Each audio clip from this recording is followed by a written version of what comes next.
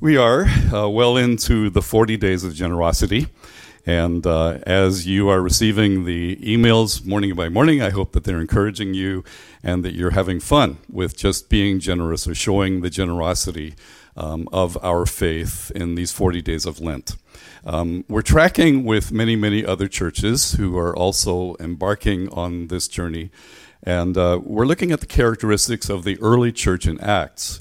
We saw that they were a brave lot. When they were scourged and forbidden to talk about Jesus, they rejoiced that they were counted worthy of having shame for being followers of Jesus. They were a church that was united. They had a commitment to one another and to lovely fellowship and care as they were blossoming in the heady early days of the Christian faith. Today we're going to look at a passage in Acts chapter 6, where we find what was actually the beginning of the office or the role of deacons in a church. So various times we were in a church and our kids were teenagers, and for some reason deacons' kids and preachers' kids got a bad reputation. So my kids basically set out to confirm that that was true. So when people in church saw my kids hang out with deacons' kids, they said, "Oh, that is really trouble. David, you're a preacher's kid. You know all about this, right?" Deacons' kids, preachers' kids. This is where the deacons started. And today we're going to have a look at how they emerged, and then there's just a little lesson for us, I think, as we carry on ourselves. It says, during this time, as the disciples were increasing in numbers by leaps and bounds, hard feelings developed among the Greek-speaking believers, Hellenists, toward the Hebrew-speaking believers, because their widows were being discriminated against in the daily food lines. So the 12 called a meeting of the disciples. They said, "It wouldn't be right for us to abandon our responsibilities for preaching and teaching the Word of God to help with the care of the poor. So, friends, choose 7 men from among you whom everyone trusts, men full of the Holy Spirit and good sense, and we'll assign them this task. Meanwhile, we'll stick to our assigned tasks of prayer and preaching God's Word." The congregation thought this was a great idea. They went ahead and chose Stephen, a man full of faith and Holy Spirit, Philip, Prochorus, Nicanor, Timon, Parmenas, Nicholas, a convert from Antioch. Then they presented them to the apostles. Praying, the apostles laid on hands and commissioned them to their task. So the church was in some turmoil. It was growing really quickly. And even though they were committed to some great functions and responsibilities to care for one another as a community, apparently something was just going awry in the daily distribution of food. So the care of widows had always been in Judaism and then into Christianity a high priority. Widows and orphans are on God's list of people who are to be taken care of by God's people. And so this dispute arose between the Hellenists and the Hebrew folks and their widows. So here's the situation. You have those who are Palestinian, who are Hebrew-speaking, and you have those who are Hellenists who have come from all around the empire who are Greek-speaking. Those who come from the different parts of the empire are very devout Jews. They have made the effort of the pilgrimage to Jerusalem for Pentecost, which is when they came to know Christ by the Holy Spirit. And they sort of look down their noses a little bit at the Hebrew-speaking Jews who already lived there and maybe weren't as diligent in the view of the Hellenists as the Hellenists were. So there was this little breach that might all of a sudden begin to gape, and it did, around the care of the widows. And the text seems to indicate that indeed there was some discrimination. So some were being well looked after, and some were being somehow or other neglected. So what happened was that people came and reported this to the apostles, and they did what often happens in churches, where people come and say, "I've noticed this problem, or I've noticed this opportunity. You should do something about it."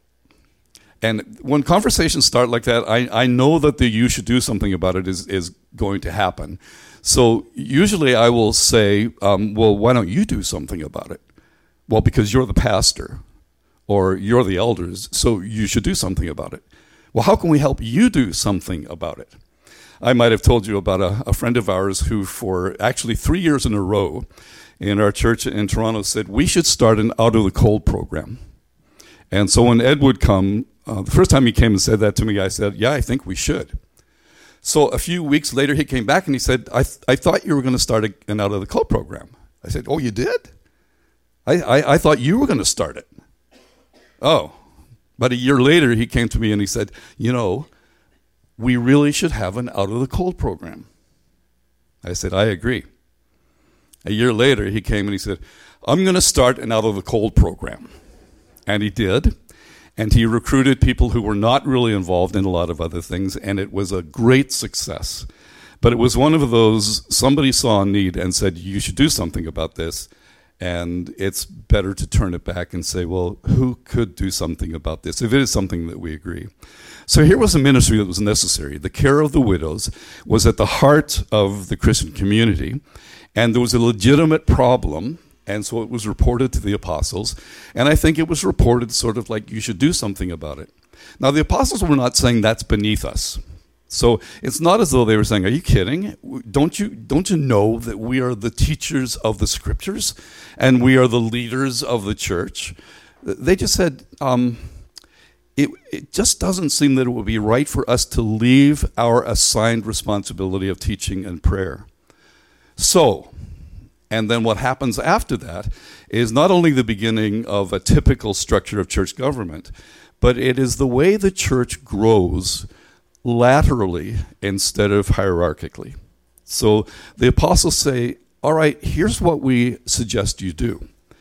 Find 7 men who are full of the Holy Spirit and wisdom, and let's appoint them to this task. So the congregation thought that was a brilliant idea, and they went ahead and did it. So highlighted in yellow is just the situation. Their widows were being discriminated against in the daily food lines. And so the apostles say, so friends, choose 7 men from among you whom everyone trusts, men full of the Holy Spirit and good sense, and we'll assign them for this task. And so the congregation thought it's a great idea, and were given the names of those who were selected as the first deacons of the church.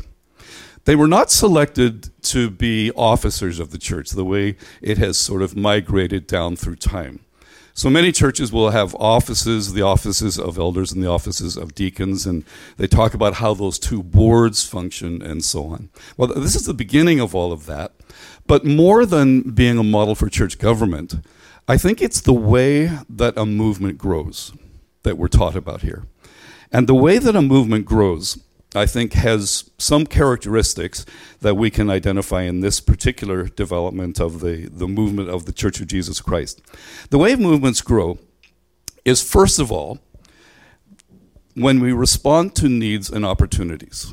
So a need, opportunity presented itself, and rather than wring their hands and say, that's terrible, we're not sure what to do about that, the apostles identified that need would give them the opportunity to grow something, and we might say to grow something laterally, not something that we tuck under them and put committees under them and task forces under them, but basically they said let's respond to those needs and opportunities in this way. Let's go wide instead of dig down and find and see who's in place, what committee, what task force there is that could help us take care of this.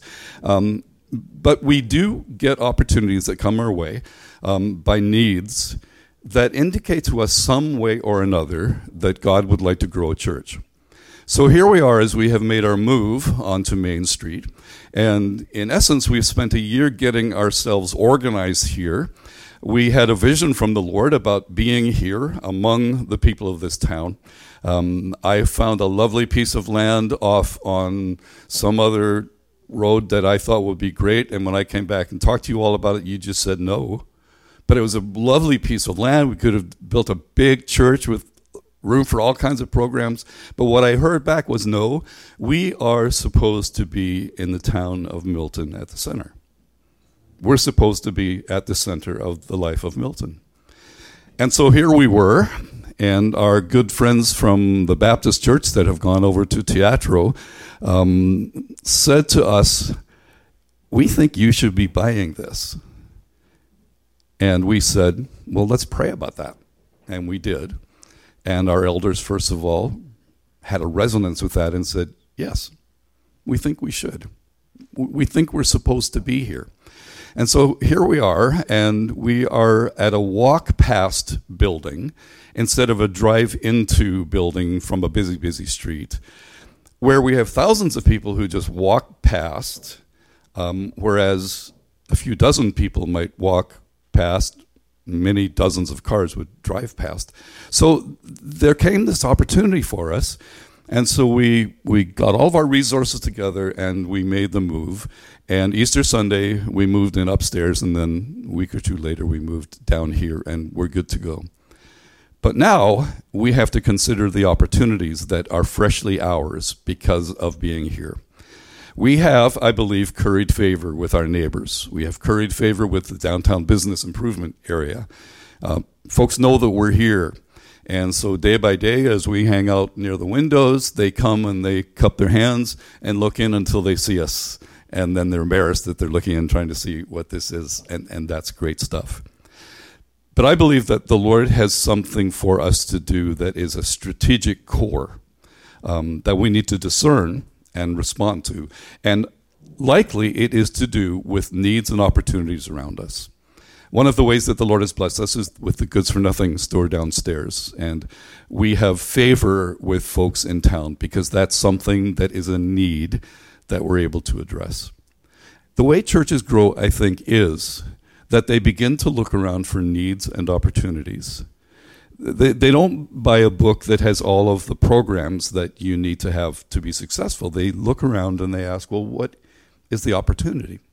And problems don't stand as problems. They stand as ways for us to respond as the Church of Jesus Christ. So the apostles weren't daunted by this. They didn't say, let's examine what has gone wrong here. I mean, but bring in all the leaders and let's dispute with them the organization of the food lines for the widows. But they said there is a need here, which is an opportunity. It's an opportunity for others. And I think it became an opportunity for people who were in God's plan to be the future in the movement of the church. So when we look at the people who are on the list, we actually now recognize them, whereas they were simply recruited at the beginning on the basis of the way that the apostles said they should be sorted. And then we find that one becomes the first martyr of the church and is a powerful witness. Another becomes a great evangelist of the church, and the church moves on. The movement grows because they responded to needs and opportunities. Second thing of three that I noticed there is that movements grow when we recruit qualified personnel. Recruit qualified personnel. What does that mean? What sorts of people are the qualified personnel? Well, I think it's often not what we think. So one thing is very curious, is that those who were recruited were Greek, right? They weren't Hebrew. So there was wisdom in the way that this all worked. But the apostles said, find 7 men who qualify. And the way that they qualified was quite interesting. So as I search on the web, every organization has 3 C's, which are the keys to their organization. The problem is they're not always the same 3. And there are 3 C's that we have operated with quite often, and I think they adhere to the story here, and that the qualifying of these deacons was according to these 3 C's. The first C is character. And the most important thing about finding qualified personnel is the character of those folks. The next one is chemistry, and the next one is competence. But it's in that order. Character you can't train for, right? Character comes already built in, bundled in. Competency can be learned. And chemistry is an interesting one in the middle of that little sandwich. How does a movement grow? It grows by responding to opportunities, often showing their existence as needs. Movements grow when people are brought alongside and they are proven to be qualified for the responsibilities that they're being asked to undertake. Choose 7 men who are full of the Holy Spirit, good reputation, and later on in Timothy we find a list of how these qualifications were actually spelled out in the early church. But the first thing, the most important thing, is character. And if we look at our world today, what is the thing that is the elephant in the room? It's the lack of character, isn't it? It's the lack of morality. It's the lack of ethics. And we search sometimes in vain for a person of character, where we say this is something that has come with this person through their lives, has been developed, has been learned, has been gained by the experience of their lives and the quality of their soul, the quality of their inner person. So when we come to this situation here, the apostles don't say, well, it's going to be very important that we get a good organizer in this. So who are the great organizers around here? Who are there some like office managers we can tap on the shoulder, or people that have proven that they can run an organization like a food bank or something like that? That didn't matter in the first instance. They were simply saying, find people of character. And I would suggest to you that in any of our efforts to start something or to continue something or to staff something, the very first place to start and the place where the great bulk of the consideration needs to be given is the person's character. What is this person made of? What's inside when you peel back the layers? And sometimes you have to work really hard to discern that. You may need to be talking to other folks and say, we're thinking of so-and-so for a role in our church movement or our business or our school or something. And, you know, we've seen the CV, we've seen the experience, but what we really want to know is what this person's character is like. Because if a person is going to tank, it may not at all be overcompetence. I mean, maybe they just can't do the job, and at the end of the day, you have a pleasant or difficult conversation, and you look across the table and you say, you know what, I don't think you can do this. Do you think you can? Or do you think you can learn to? And maybe the person says, nah, I don't think I can do it. Well, the world does not look at that with dismay, whereas the world does look with dismay at someone who fails morally or ethically because their character wasn't good. So competence is not the deal.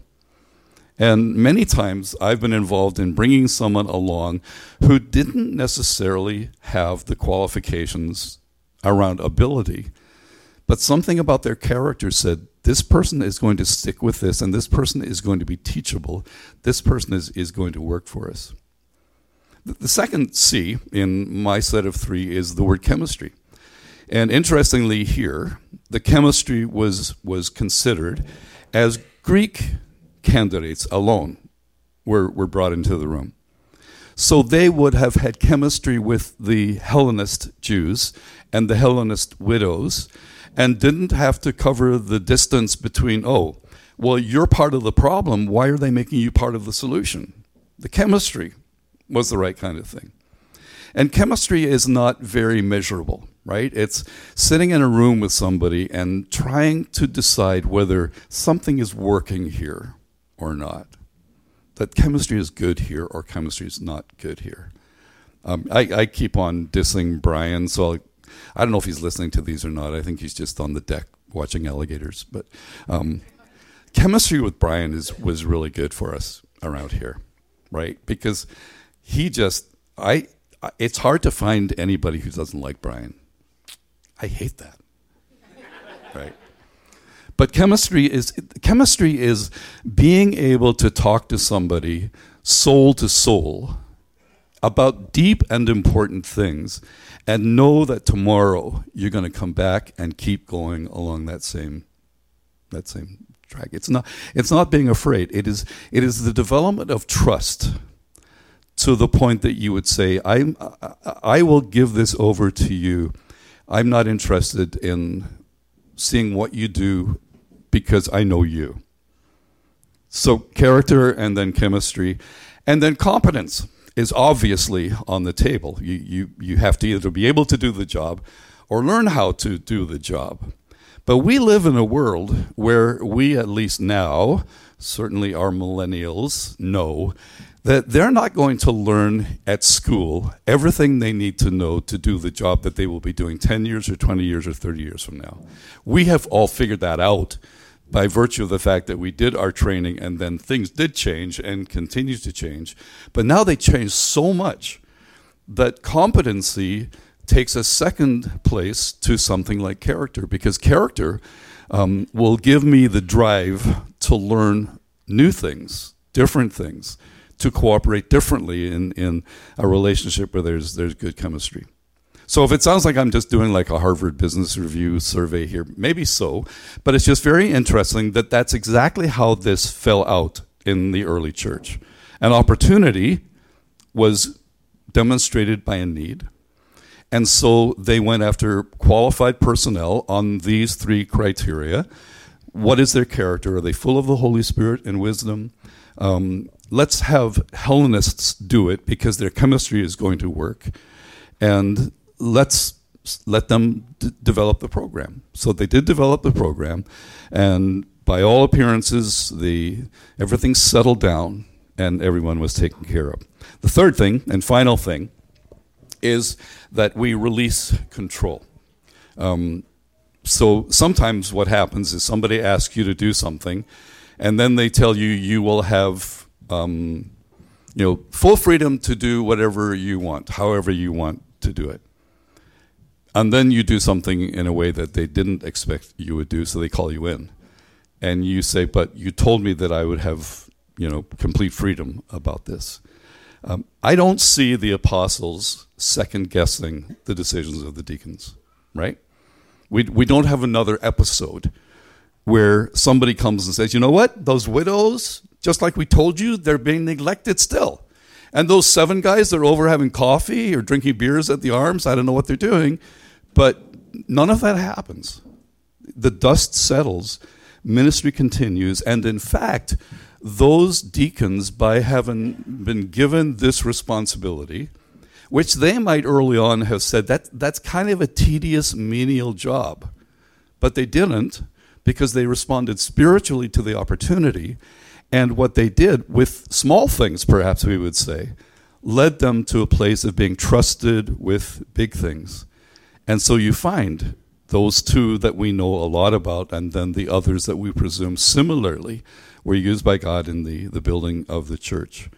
But the apostles did not second guess. They trusted them. They knew that if their character was right, their competence would fall in place behind that character. And so giving people permission is very important. Reporting is also very important. But what we want to do as we continue to sort of frame our culture is that we want to be cheerleaders, not permission givers. So I don't like when people come and ask me for permission because I'm not the head of the church. Jesus is. And if he tells you to do something, I better not dare tell you not to, right? So I may press back and say, wow, are you sure that the Lord is prompting you to do that? Does anybody else want to do it? I mean, have you got some people who want to come and help you? And by the way, there were 7 of these. So sending people in teams is much wiser than sending people as individuals. So this team of 7 with good character, great chemistry, became competent, and the apostles were able to trust them entirely and to be cheerleaders, not permission givers for them. It's said that the relationship when someone is given an opportunity is either one thing or the other. It's either high control and low accountability, or high accountability and low control, and that we should choose high accountability and low control every time. If I know that I can trust you, if I know that I can call you in on character, I can trust you with anything that you take on as a responsibility. You don't need to tell me what you're doing. You don't need to defend what you're doing. But if I notice something about your character, you need to be ready to be called in and to be brought up on the carpet immediately over character, because character will kill you. Competence won't necessarily. So high accountability, where there is a trust relationship and you know you could talk about anything. And then low control. Because the reason you were selected by the Lord to take on this opportunity is that you are able to do it by your gifting, by your personality, by your preferences and so on, and not me. So I don't want to stick handle the details, but I do want to hold you accountable and for you to hold me accountable as well on the matters that count. So how does a movement grow? How does a movement like this grow? Well, we look for the opportunities, and then we look for the people, and guess what? You are those people, right? And then we say, go for it. And let's see how God blesses and multiplies the things that you undertake to do. My friend Ed, who began the Out of the Cold program, led a thriving ministry. And to my knowledge, it's still continuing on. At a time when very few churches were providing Out of the Cold ministry in Toronto, he joined up. And to my delight, he found people that I had tried to recruit for things, and they said no to me. But they said no to him, or said yes to him. I tested his character over the period of 3 years when he kept asking when I was going to start it. And then with an ability to trust him, we were able to say, go for it, and let us know what you're doing, but don't ask us for permission, right? Just be accountable to us, personally accountable, and do what God has called you to do. So are you in a spot where you are responsible for noticing opportunities, looking for people to be involved in those opportunities? I just commend to you the Bible as a great textbook and workbook about almost anything, but certainly in terms of understanding dynamic organization. That is what the church is. The church has lasted longer than, I don't know, any other organization, has it? Thousands of years, it's still going. Does it have trouble? Yeah. Is it hard? Yeah. But it's still going. Because I think there's some principles and there's some spirit-inspired dynamics that are important for us.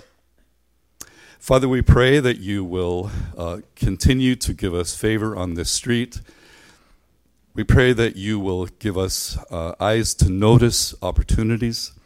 And we pray, Father, that you will help us to garner our resources and to call out to one another, to know how to team up and respond as gospel people in a broken and corrupted world.